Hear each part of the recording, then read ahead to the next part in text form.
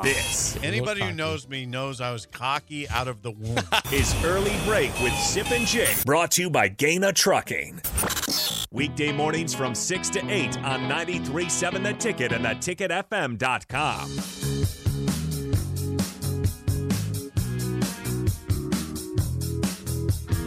Husker Hoops back in action tomorrow in what you've called a must-win game at Rutgers. Sip, Husker Hoops 0-4 in conference play, 6-9 overall on the season. We're joined now by former Husker shooting great Cary Cochran. Cary, thanks for joining us this morning. Nebraska, it's been rough. December was a bad month for the Huskers. They got blown out several times by 30-plus points to Auburn and Michigan. So far this year, though, they've lost 2 to Ohio State and Michigan State, but look better in doing so. How does a team that's struggling to win find a better way to close, Cary? Well, good morning, guys. Well, I think it's just they got to get over the hump. I think it's no secret that these guys aren't really used to winning, and it's kind of the very elementary adage of you either find ways to win or you find ways to lose. And I think we're definitely snatching defeat at the hands of victory at times. Yeah, I mean, that's an issue. What do you think about my assessment that this is a must-win? The Rutgers game on Saturday for Nebraska with the 0-4 start in mind and the schedule ahead is a must-win. I'm not sure. I mean, in terms of must-win, I mean, make no mistake, they're not going to the NCAA tournament, and they're not going to the NIT. Okay. So I don't know if it's must-win. I don't know. I don't know that it matters a whole lot. I mean, granted, it matters in the scheme of they're going to play. They need to win. They need to get moving in the right direction. But I don't foresee this team collectively being one that's going to reel off 10 wins in a row. And next thing you know, you're like, okay, are they an NCAA? I just don't see that. Okay. So I don't know that it's I don't see it as a must-win game, other than it's the next one, and it gives them an opportunity. But I don't know, Rutgers, stylistically, they're going to play a style that's going to allow us in the game. Meaning, how do you mean that? How do you mean that? Hold on, Jake. Well, I think we're fortunate right now that we're in the Big Ten as opposed to, say, even the Big 12. I think that the pace of these games are going to be a little slower. So there's going to be less possession. Okay. So I do think it does help us as what would be the weaker team going into a lot of these games. I mean, I've seen talk like, are we going to win one? Are we going to win 10? Are we going to win whatever? But the reality is that we're not very good right now. And I don't think we want to take our chances with a lot better teams in more possession. Okay. So I think it does give us a better opportunity. Okay, so regarding this as maybe Sip thinks it's a must-win. Okay, this is not a tournament team at all, NIT, NCAA, but in terms of saving your job if you're Fred Hoiberg. Saving jobs, saving disaster. Yeah, I mean, what has to be done, Cary, for Fred to actually deserve to be back next season? Because, I mean, they look good the last 2 games in losses, but the losses just keep piling up and up and up, and the wins are not happening. I mean, what does he have to do to deserve a chance to come back next season, the rest of this year? I mean, it's got to be viewed from a overall body of work, which I don't know is that good right now, unfortunately. But I don't think that his job rests on whether or not they win at Rutgers. I just don't see that as no. I mean, it's young in the tenure. I mean, I just don't see it as being. I just don't see it as being okay. If he doesn't win this one, he's going to be fired in the airport like Lane Kiffin. I just don't see that, and I don't see it as being.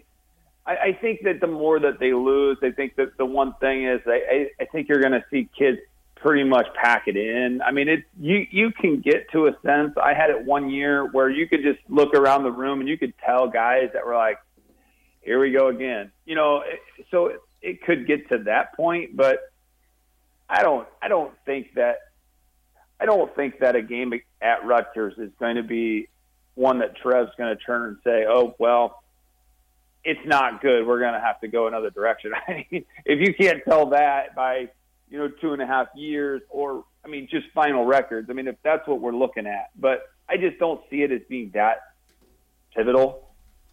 Okay. Well, okay. We'll steer away from that. And why we don't do this more with you, I don't know. We're talking to Cary Cochran, who is – it costs too much. The career three-point shooting leader for the University of Nebraska. Nebraska is one of the worst three-point shooting teams in the country. You were a great three-point shooter. Diagnose it for us. What is the issue with this team's inability to consistently knock down three-pointers? I know that's a broad-based question, but what are the main things you see? There are a lot of moving parts to that. Yeah. I think first and foremost, I think people put pressure on them from the outside. I think that media and I think the pundits, if you will, thought, well, these guys are really good shooters, which I don't really think that's the case. You are what your percentages are as a shooter. I think they're taking bad shots. So that would fall into shot selection. They take bad shots. They take contested shots. They take shots off the dribble. They just don't get. At the end of the day, you got to get really, really good shots for poor shooters, and you got to get good shots for great shooters. And they don't even get average shots for anybody. So at the end of the day, their shots, honestly, they shoot shots that I don't know if I would say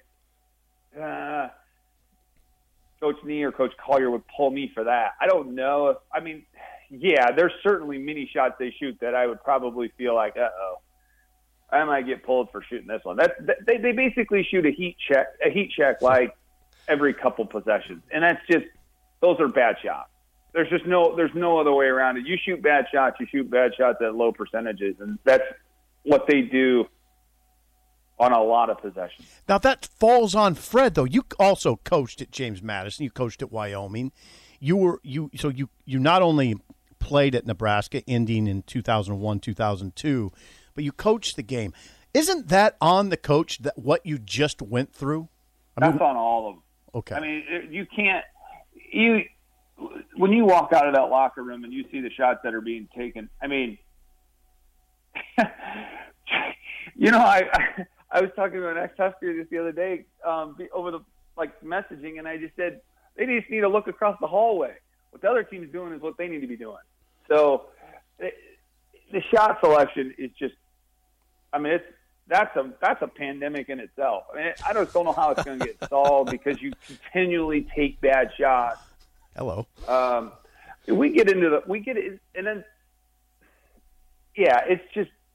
It's bad.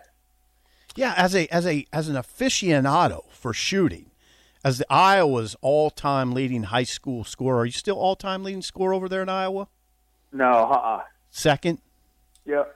Yeah, does it drive you nuts sometimes? Can you watch a full game? Well, I can watch it, but I'm glad I'm not. My paycheck's not determined by it.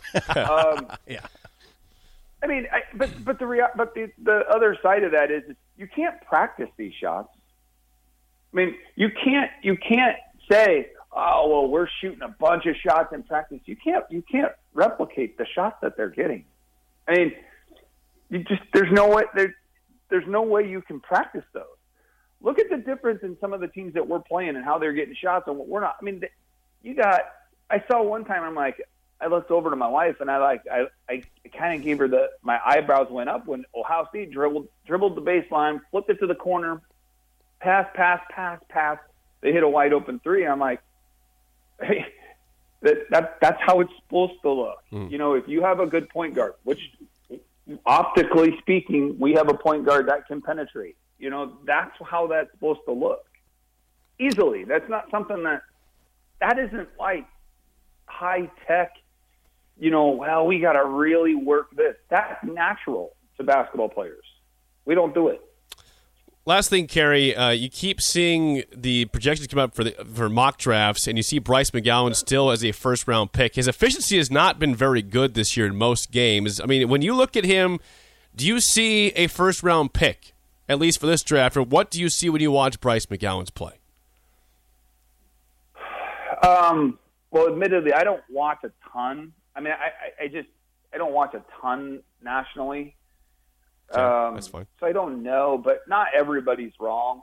Not all of the, professional scribes are wrong.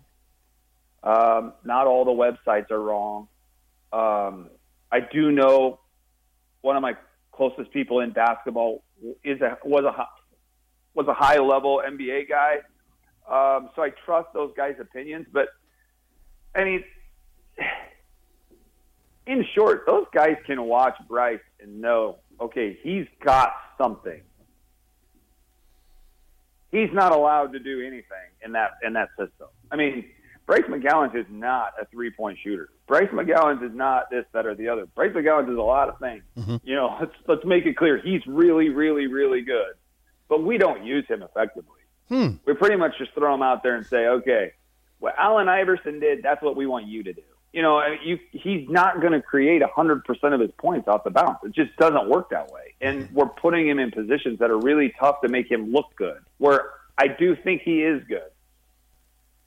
Huh. So you think they could utilize him better, obviously. I mean, of course. I mean, I don't think in any situation you're going to have him dribble it on the side, dribble about 3 times, and shoot one from Robbie Hummel said the other night, that was from well past the NBA 3. I mean, that's not – I mean, I understand if you take that to beat the shot clock. Yeah. I understand if you've made 4 in a row, but when the announcers are saying Nebraska hasn't made one for X many minutes, I mean, those are bad shots. And he can clearly get better shots than that. I guarantee you, and I'm going to use this example because he's not coaching, but I guarantee you if he played for Roy Williams, he's not shooting shots like that.